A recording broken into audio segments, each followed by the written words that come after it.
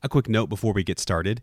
Did you know we have an email list? Go to hpleadershippodcast.com and enter your email into the form at the bottom left to sign up. Get our PDF on common obstacles and teamwork sent right to your inbox. Subscribers get first listens on new shows and exclusive content. Sign up today, hpleadershippodcast.com.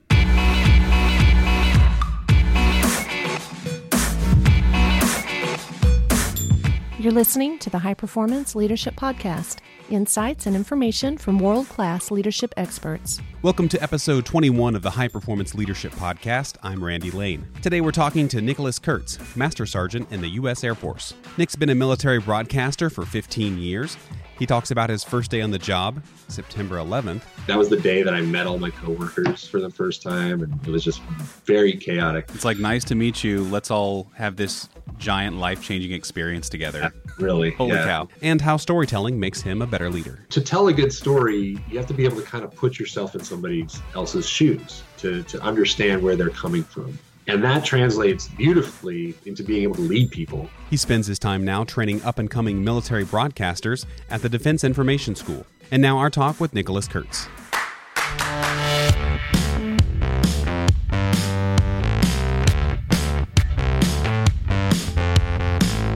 So kind of just run me through your professional career. I joined the Air Force in 2001. I was a radio DJ out of high school for a couple of years and kind of fell in love with broadcasting, but wasn't too sure about the job security of that career field. And I discovered that the military offered broadcasting, particularly radio broadcasting, as a job. And I thought it sounded like a great opportunity. So I joined the Air Force in 2001.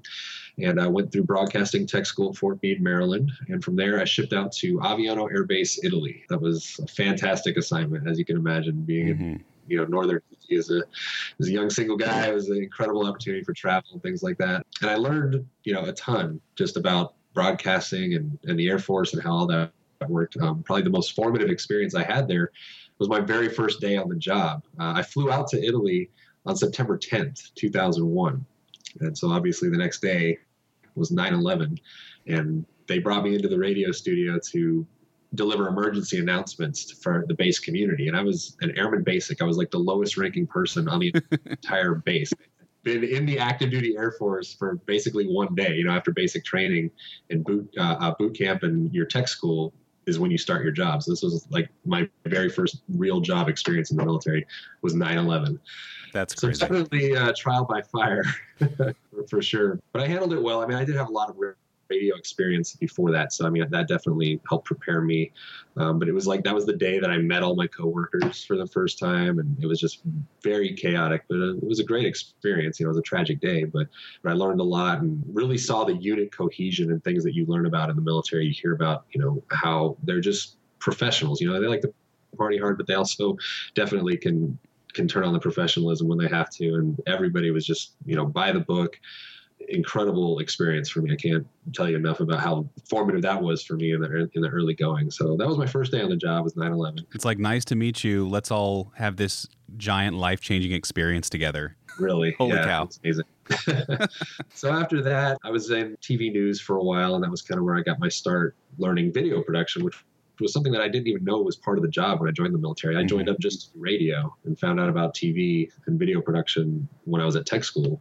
Didn't know it was part of the job, and I was like, yeah, I can do this. And turns out I became much better at the video stuff than I ever was at radio, and I had more of a passion for that. I had the same exact experience where when I joined, I was joining as a journalist in the Navy, and I asked the detailer, so what does that mean? Or the recruiter, what does that mean? And he's like, you're going to be writing some press releases. Hope you can run a fax machine. And I'm like, okay, I guess. And then I get there and I go, oh, there's all this other stuff I can do. And similar to you, I fell in love with video. So keep going. I just wanted to share that. Oh, yeah, no, that's something I tell all my students too, is like, maybe, because a lot of them get discouraged by radio because it's really difficult, but it's a completely different animal than, TV and video production is. I was like, well, don't, sour on broadcasting or public affairs just because of how radio was for you, because TV can be really fun. And I try to share that with them. But, some of my experiences, like I said, I joined to do radio. I've done 2 radio shows my whole career. The rest of it's all been TV. One of the stories I got to cover while I was in Italy was the Iraq War, and the invasion of Iraq actually happened. The northern invasion of Iraq happened from Aviano Air Base. They launched off of our flight line. So I got to cover that story and Wow.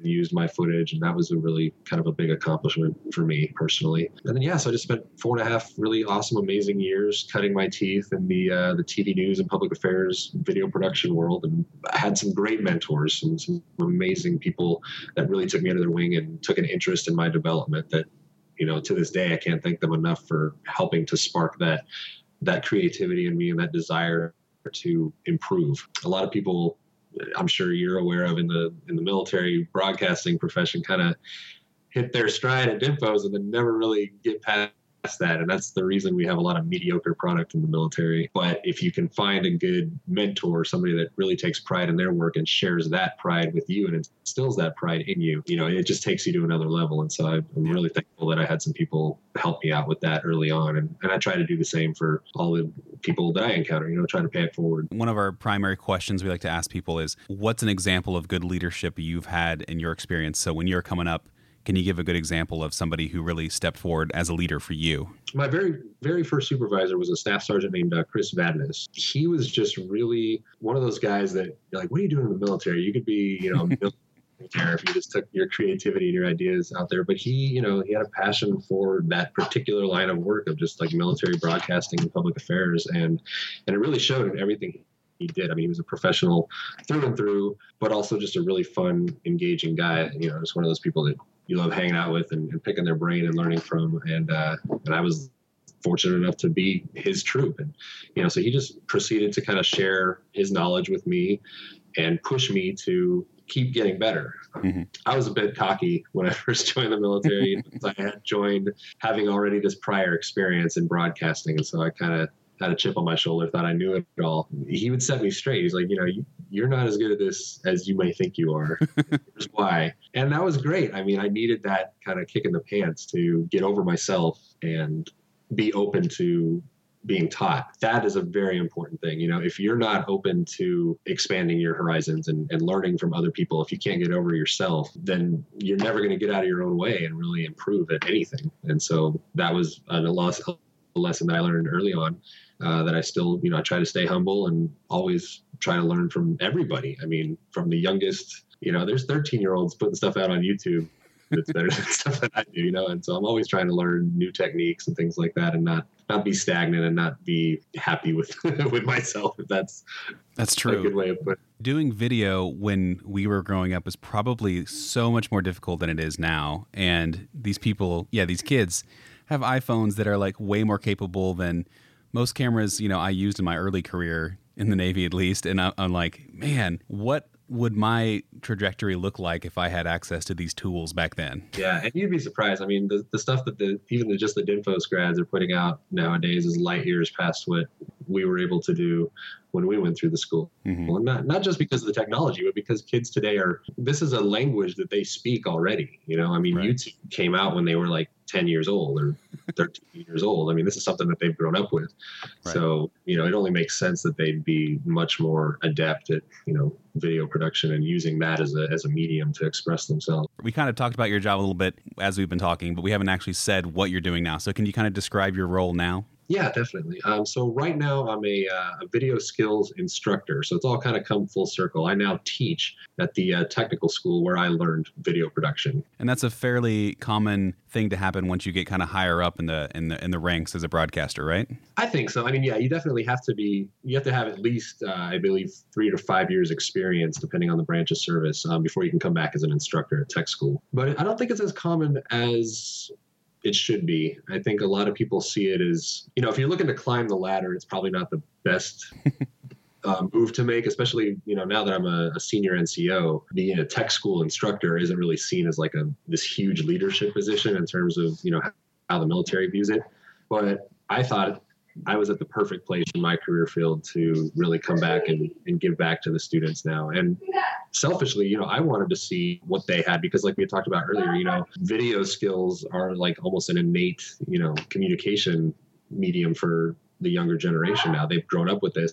And I wanted to see, their take on everything, because, they're the ones that are going to have to reach out to the, 18 to 24-year-old demographic.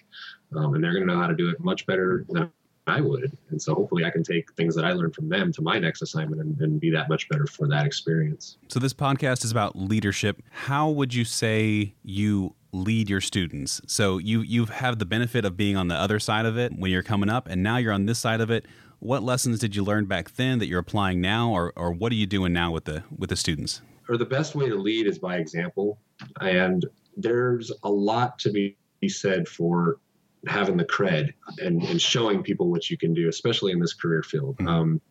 So one thing I like to do is kind of let the students kind of form an opinion of me just based on, the standard book teaching that we do here at Dinfos, the very basic stuff, not really with them having any prior knowledge. I mean, they could Google me and kind of look up some of the stuff I've done, but most of them I don't think do that initially. And so when we get a little bit further into the course, I start to actually show them some of the products I've done. And, not to brag, but they're like, wow, that's really amazing. That's not like the typical stuff that we were expecting. And then I think, that gives me an in. They're like, okay, this guy maybe has something for me. And that kind of opens them up. And then the ones that I think I can really make a difference with are the ones that really have the knack or get the most out of this or try the hardest. They're the ones that like start to approach me more and more after that. Like, how did you do this? Or, what do you think I should do with this story? And at that point, using my experience and drawing on, all the things that I've learned from other people and things that I've done on my own, I share that with them. And so for me, that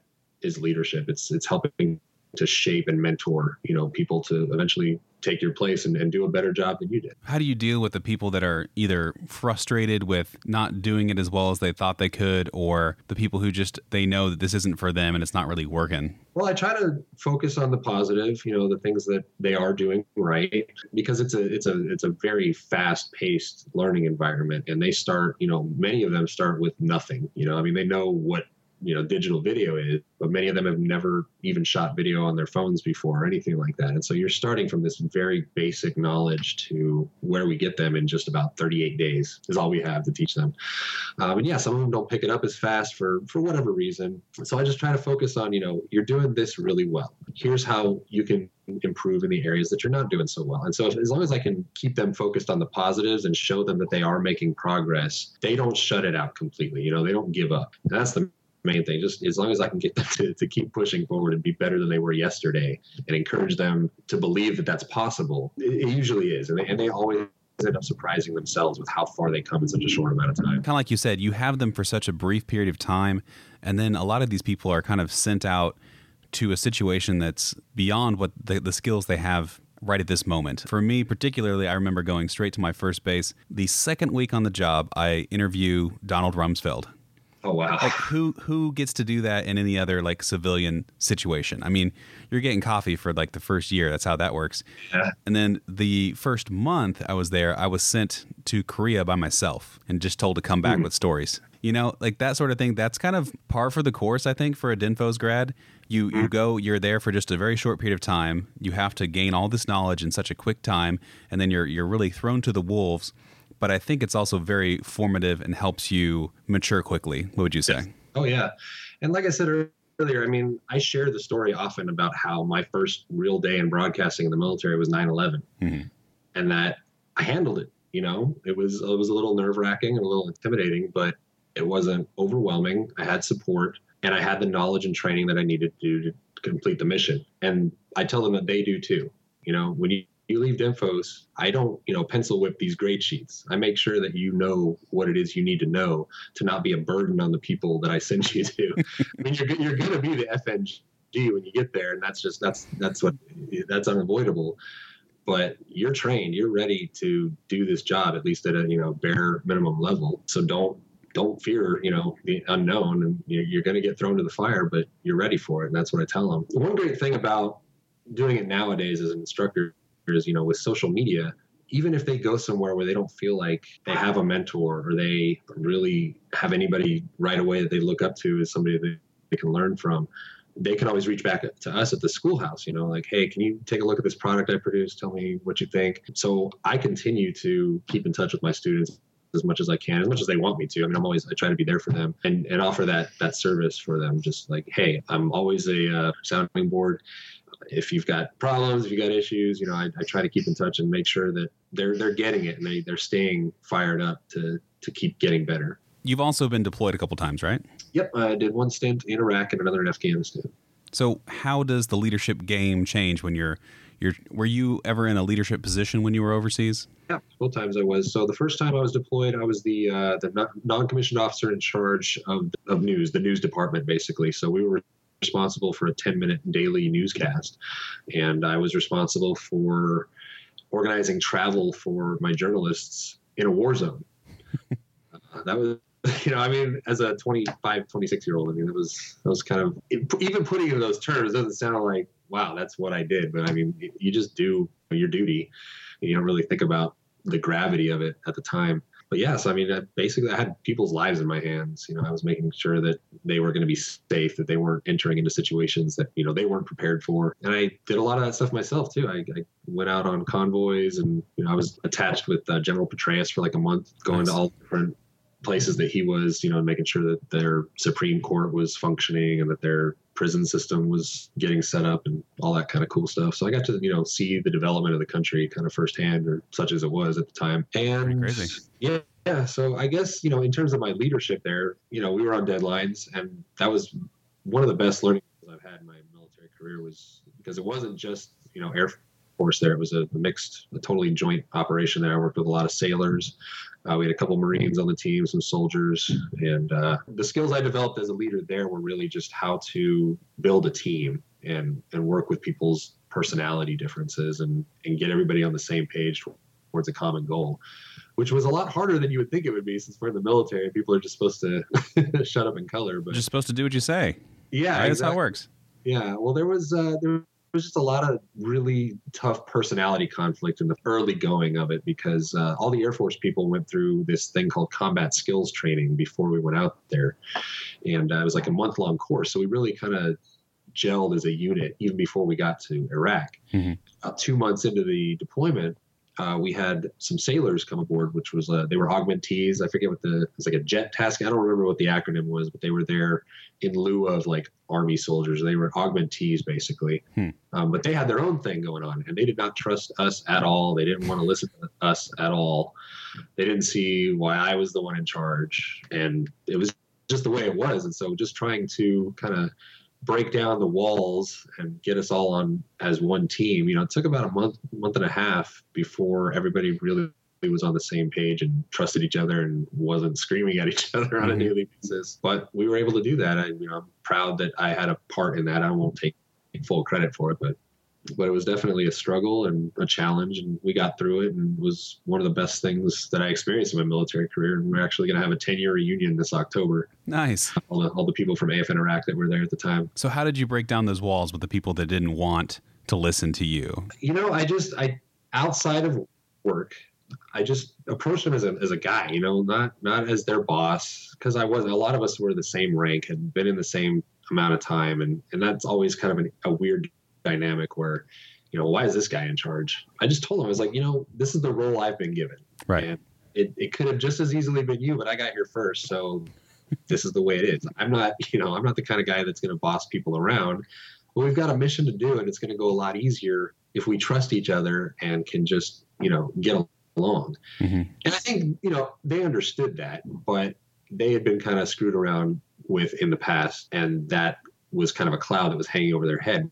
But once we got that all out on the table, we were able to move past it. And slowly but surely, we were able to demonstrate that we were competent and capable of doing the mission, and they were able to do the same. And once that was all made clear, then we gained that trust in each other, and things just took off from there. And we did some really great things together. People probably don't also know that most AFN detachments are run by joint ventures. So there's people from all branches there, and that in itself can also pose some problems. Oh, definitely. Yeah. Even though we're all doing the same job and we have kind of the same training and skill set, each branch of service has its own culture and very different ways of approaching things, and just, different types of people serve in different branches. It's like, It's weird. Like, just, you can tell the sailors apart from the soldiers, and they don't have to be in uniform. It's just, you kind of know, like, oh yeah, that guy's probably in the Navy, or that guy's definitely in the Army. It's just, yeah. So there's these cultural differences that you have to get used to, but I've never really had big problems with anybody that wasn't, in the Air Force, just because they weren't in the Air Force. It's usually some deeper thing behind that. It's usually you get past those things fairly quickly. Let's talk about I don't think people think about military members being creative. What's your take on that?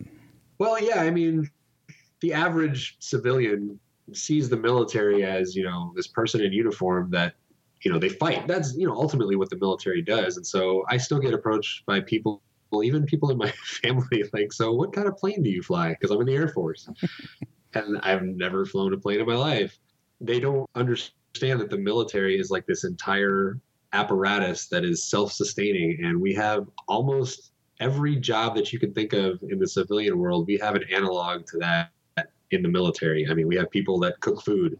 We have people that are attorneys, and we have our own military justice system. So, I mean, if you know that, then it shouldn't come as a surprise that we have our own internal communications and public affairs. And yeah, there's creative people in every job. I mean, you have to be, because otherwise things would never advance and there'd be no innovation. So yeah, there's vast amounts of creativity, and not just, public affairs and what I do in video production, although that is you have to be creative for that. I mean, it's a very kind of subjective field. It's not maintenance where there's only one way to fix a jet. There's a million different ways to tell somebody's story. So that does require creativity. But, lots of jobs in the military require that creativity. And there are super talented, innovative, creative people all throughout the military. The creativity and the ability to be a storyteller, how do you think that helps you be a better leader? How does that inform your leadership? It develops empathy.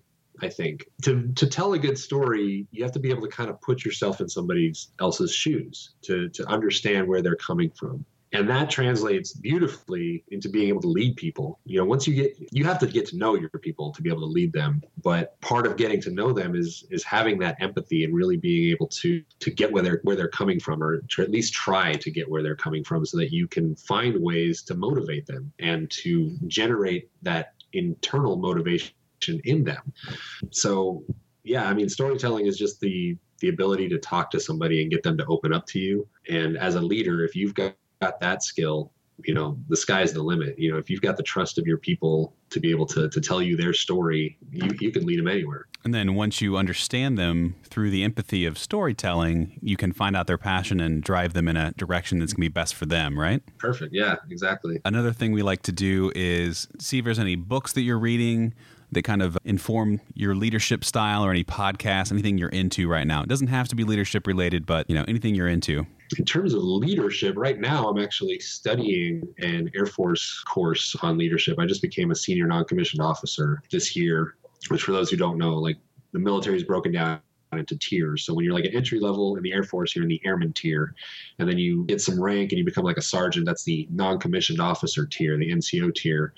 And then the top 3 ranks are called the senior NCO tier, and that's what I've just entered into. And it's kind of like you moving away from the tactical, technician, hands-on job stuff, and more into the managerial, big picture leadership. And that's where I'm kind of in a transition phase right now, because I really am having a hard time letting go of the operational stuff, because I really enjoy it. But I'm at that point in my career where I've got to kind of transition and be the guy in charge of the people who are actually doing the work. That is hard. Yeah, it's tough. The Air Force, you can study it as much as you want, but I think the best way to learn is from somebody that you see that does a good job with what it is you want to learn how to do. Right. And right now I don't have a mentor. I'm trying to get one. I'm looking around, but it's kind of busy. So I'm in this Air Force course right now that it's about how to be a senior NCO, basically. So I'm taking that and learning some pointers about just a lot of the things we talked about, team building, how to handle different situations. Discipline is a big one for some reason, because I guess they assume you're going to have a bunch of criminals working for you. I don't know. So yeah, in terms of the leadership side of it, that's kind of where I'm at right now, just in a transitioning phase, I guess you could say. So a lot of people are not going to get a peek at that, what the Air Force considers to be good leadership. What's some stuff in there? Like, can you think of something you read recently that's particularly interesting, since this podcast is for people interested in leadership? It's all about trying to find a way to get people to lead themselves. If that makes sense. It's called transformational leadership, where you take somebody who maybe doesn't necessarily have buy-in with the mission or what it is you're trying to get them to do, and using all the tricks of the trade, getting them to find it within themselves to be motivated to do that, to give them that buy-in, to make them drink the Kool-Aid, if you will. Mm-hmm. But not in a bad way. You're not brainwashing people. You're not, beating them down to where they become drones, but making them self-sufficient people that buy into the mission. And it's called transformational leadership. And I'm learning more about how that works, but I'm not the expert yet. I'm talking about how that would work. I mean, just from my own experience, a lot of people are motivated by recognition. Mm-hmm. And I've been fortunate enough to have won a lot of awards for the work I do. That's not for me like a big motivator, but it gives me the credibility to reach out to and affect the people who are motivated by that sort of thing. And I say, well, if you want to win awards, you got to be really good at what you do. And mm-hmm. This is how I did it. And I can share that experience with them and lead them in that direction. Yeah, they get awards, and that's great for them personally. And I'm really proud when people that I've influenced get that personal satisfaction from it. But it helps with the mission if they're better at their job. And that's mm-hmm. ultimately what it's about. In the civilian world, you could have other incentives you could give them, like days off or vacation or pay. But in the military, you really, being advanced is the way you get more money, but it's not something that's really something you can just give to them. So I would think that recognition would be like the main way that you would do that. Yeah, I think so. And so there's different ways that you can do that within the military. We have like quarterly awards for performance, and then there's also awards based on their actual like work. So the quarterly awards are built kind of like around everything that they do, whether it's like volunteer work or whether they bettered themselves through education, whether they came up with a new way of doing things, then they can be recognized for that. And then other ways that they get awarded is through our media awards program with, if they shot a really great news story at the end of the year, those are judged and they can be presented with trophies and prizes for that. And so that's another big one. And those just wrapped up as well. They just had the military videographer of the year competition, military photographer of the year, graphic artist of the year. I mean, we have all these amazing, talented people, and they get their work, showcased for the world to see. Again, another great thing about social media nowadays is like, especially on the photo and graphic design side of things, websites and blogs will pick that stuff up and be like, these are the top 10 military photographs of the year as judged by the Department of Defense. And those photos go out all over the world. Like sites like Business Insider and Yahoo and things like that will share that. And, even if they didn't win, if they had an awesome photo that year that took like third place, but it gets onto this blog that's viewed by like 3 million people, I mean, that's a huge motivator. Yeah. For them, for everybody, I would think, it's like, oh my gosh, my picture was on the cover of, the New York Times website. Mm-hmm. That's incredible. And so I try to make every effort to make sure that the people I lead reach a point in their development where that's a possibility for them. I remember from my military experience and the way that was motivating me was competition. I felt like when I had some good people that I worked with that were pushing me because I was like, well, I'm going to look like a slob now compared to so-and-so because their video was amazing. I mean, that was a big motivator for me. And then it kind of helped the general quality of all the products jump up because we were all kind of competing with each other. Especially, I feel like when I was in news at Yokota Air Base, there was that kind of competition between several of us. And it's a level of competition and pride in work that I haven't seen even in the civilian world a lot of times. So It's interesting. Yeah, and it's rare. I mean, even in the military, it's rare. It's like that iron sharpens iron mentality, where you've got a core group of people that are constantly pushing each other. We had that in Iraq when I was, that was what I told that story about earlier. He's like, all these Navy guys came in and thought they were better, and so they should be in charge. And, we had to prove that, it's not a competition, but we definitely wanted to show them that we were just as capable, if not more so, on the Air Force side. And so, it definitely upped all of our game all the way around. It's great if you have that, but not everybody is passionate necessarily about their career or their job. It's just a paycheck to them. And maybe they're into other things. And that's okay. I've learned that not everybody has the knack or the gift or the drive to be a great military broadcaster. Mm-hmm. But if you're working for me, I at least want you to care enough that you're going to put your name on a product and you want people to enjoy it and learn from it and experience it and not just, think that it's crap, and that should matter to you, whether they think it's crap or not. And there are some people that it doesn't. And that's really hard sometimes to get people to get past that and really take pride in what they do. Yeah. If you're looking at some leadership techniques from the military, you would look at recognition and then self-motivation and then motivation by using other people to help motivate them into doing their job better. Definitely.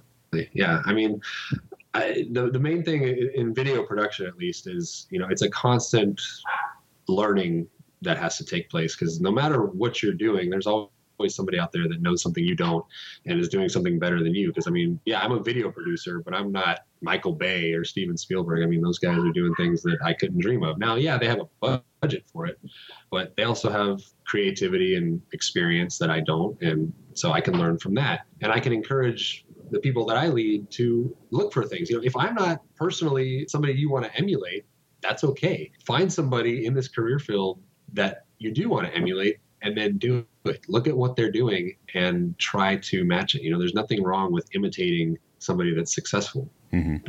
They don't have the market on it. You can be successful too. Look at what they're doing and try to match that, and then try to be better than that. I was listening to an interview with Malcolm Gladwell recently, and he was saying that when he first started writing, his writing was super derivative of this one guy that he liked. And so if you read his early stuff, it was like totally just this other guy.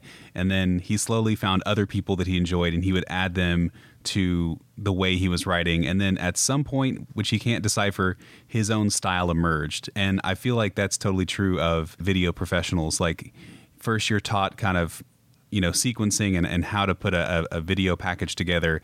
And then over time you kind of say, well, but I like it better this way, and the pacing is better for me this way. And this is just how I do things. Personally, I worked for an entertainment show for a couple years, just previously. And they really wanted the pacing to be quick. They wanted to capture the attention of the YouTube generation.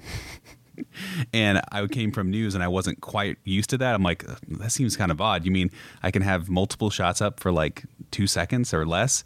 That just seems crazy to me. And then slowly over time, it just kind of becomes my style. And now even my stuff currently, it looks kind of like that. It's very fast paced, very quickly edited. But, then you look at something like a CBS Sunday Morning, which I consider like one of the highest forms of our craft. And it is not that way. Most of it's not. There's difference because people are contributing to it, but it's really interesting to work with people and see them find their voice. Yeah, for sure. You said it. That's exactly what it was for me. I was taught at Dinfos and had this very kind of cookie cutter way of doing things, because they teach you the bare minimum and the basics of how to tell a story. And as you get out there and get that experience and take influence from, people that you look up to, you start to incorporate little things, little flourishes in your writing or different types of shots. For me, one thing I liked experimenting with early on was time-lapse photography. That's huge now. Yeah, it's everywhere now. And I don't do it that much anymore. I kind of got over it. But I was doing it back in like 2006 to 2008 and incorporating it a lot into my news stories, and using, even though I didn't have like a motion control device at the time, but I would use like keyframes to, I would put the Ken Burns effect on video basically. And, that's not an uncommon technique, but I was the only one that I knew of in our career field that was doing anything like that for a short amount of time. And then other people started doing it. I'm not going to say they copied me. If they did, great. I don't care. That's awesome. But it was just something that I felt for me worked in helping to tell stories, worked as transition shots and things like that. And it was just kind of cool to use that in stories where you wouldn't necessarily see it. Like I did a story when I was in Iraq on, it was the guy who ran the dining facility. It was just supposed to be like this kind of puff piece interview about, Thanksgiving and how they serve, thousands of soldiers Thanksgiving dinner, which is really cool. But I decided to go the tack of like, not just Thanksgiving, but like every day, the amount of work that goes into feeding an army, And so I did a lot of cool, like time-lapse shots of them, just assembly line style, like setting up pastries and things like that. And it turned out really cool. This was years ago. This is over 10 years ago now. But yeah, now time-lapse is everywhere. But that was something that I used in my news stories. And you still don't see it a lot in news as much as you do like, commercials and production work.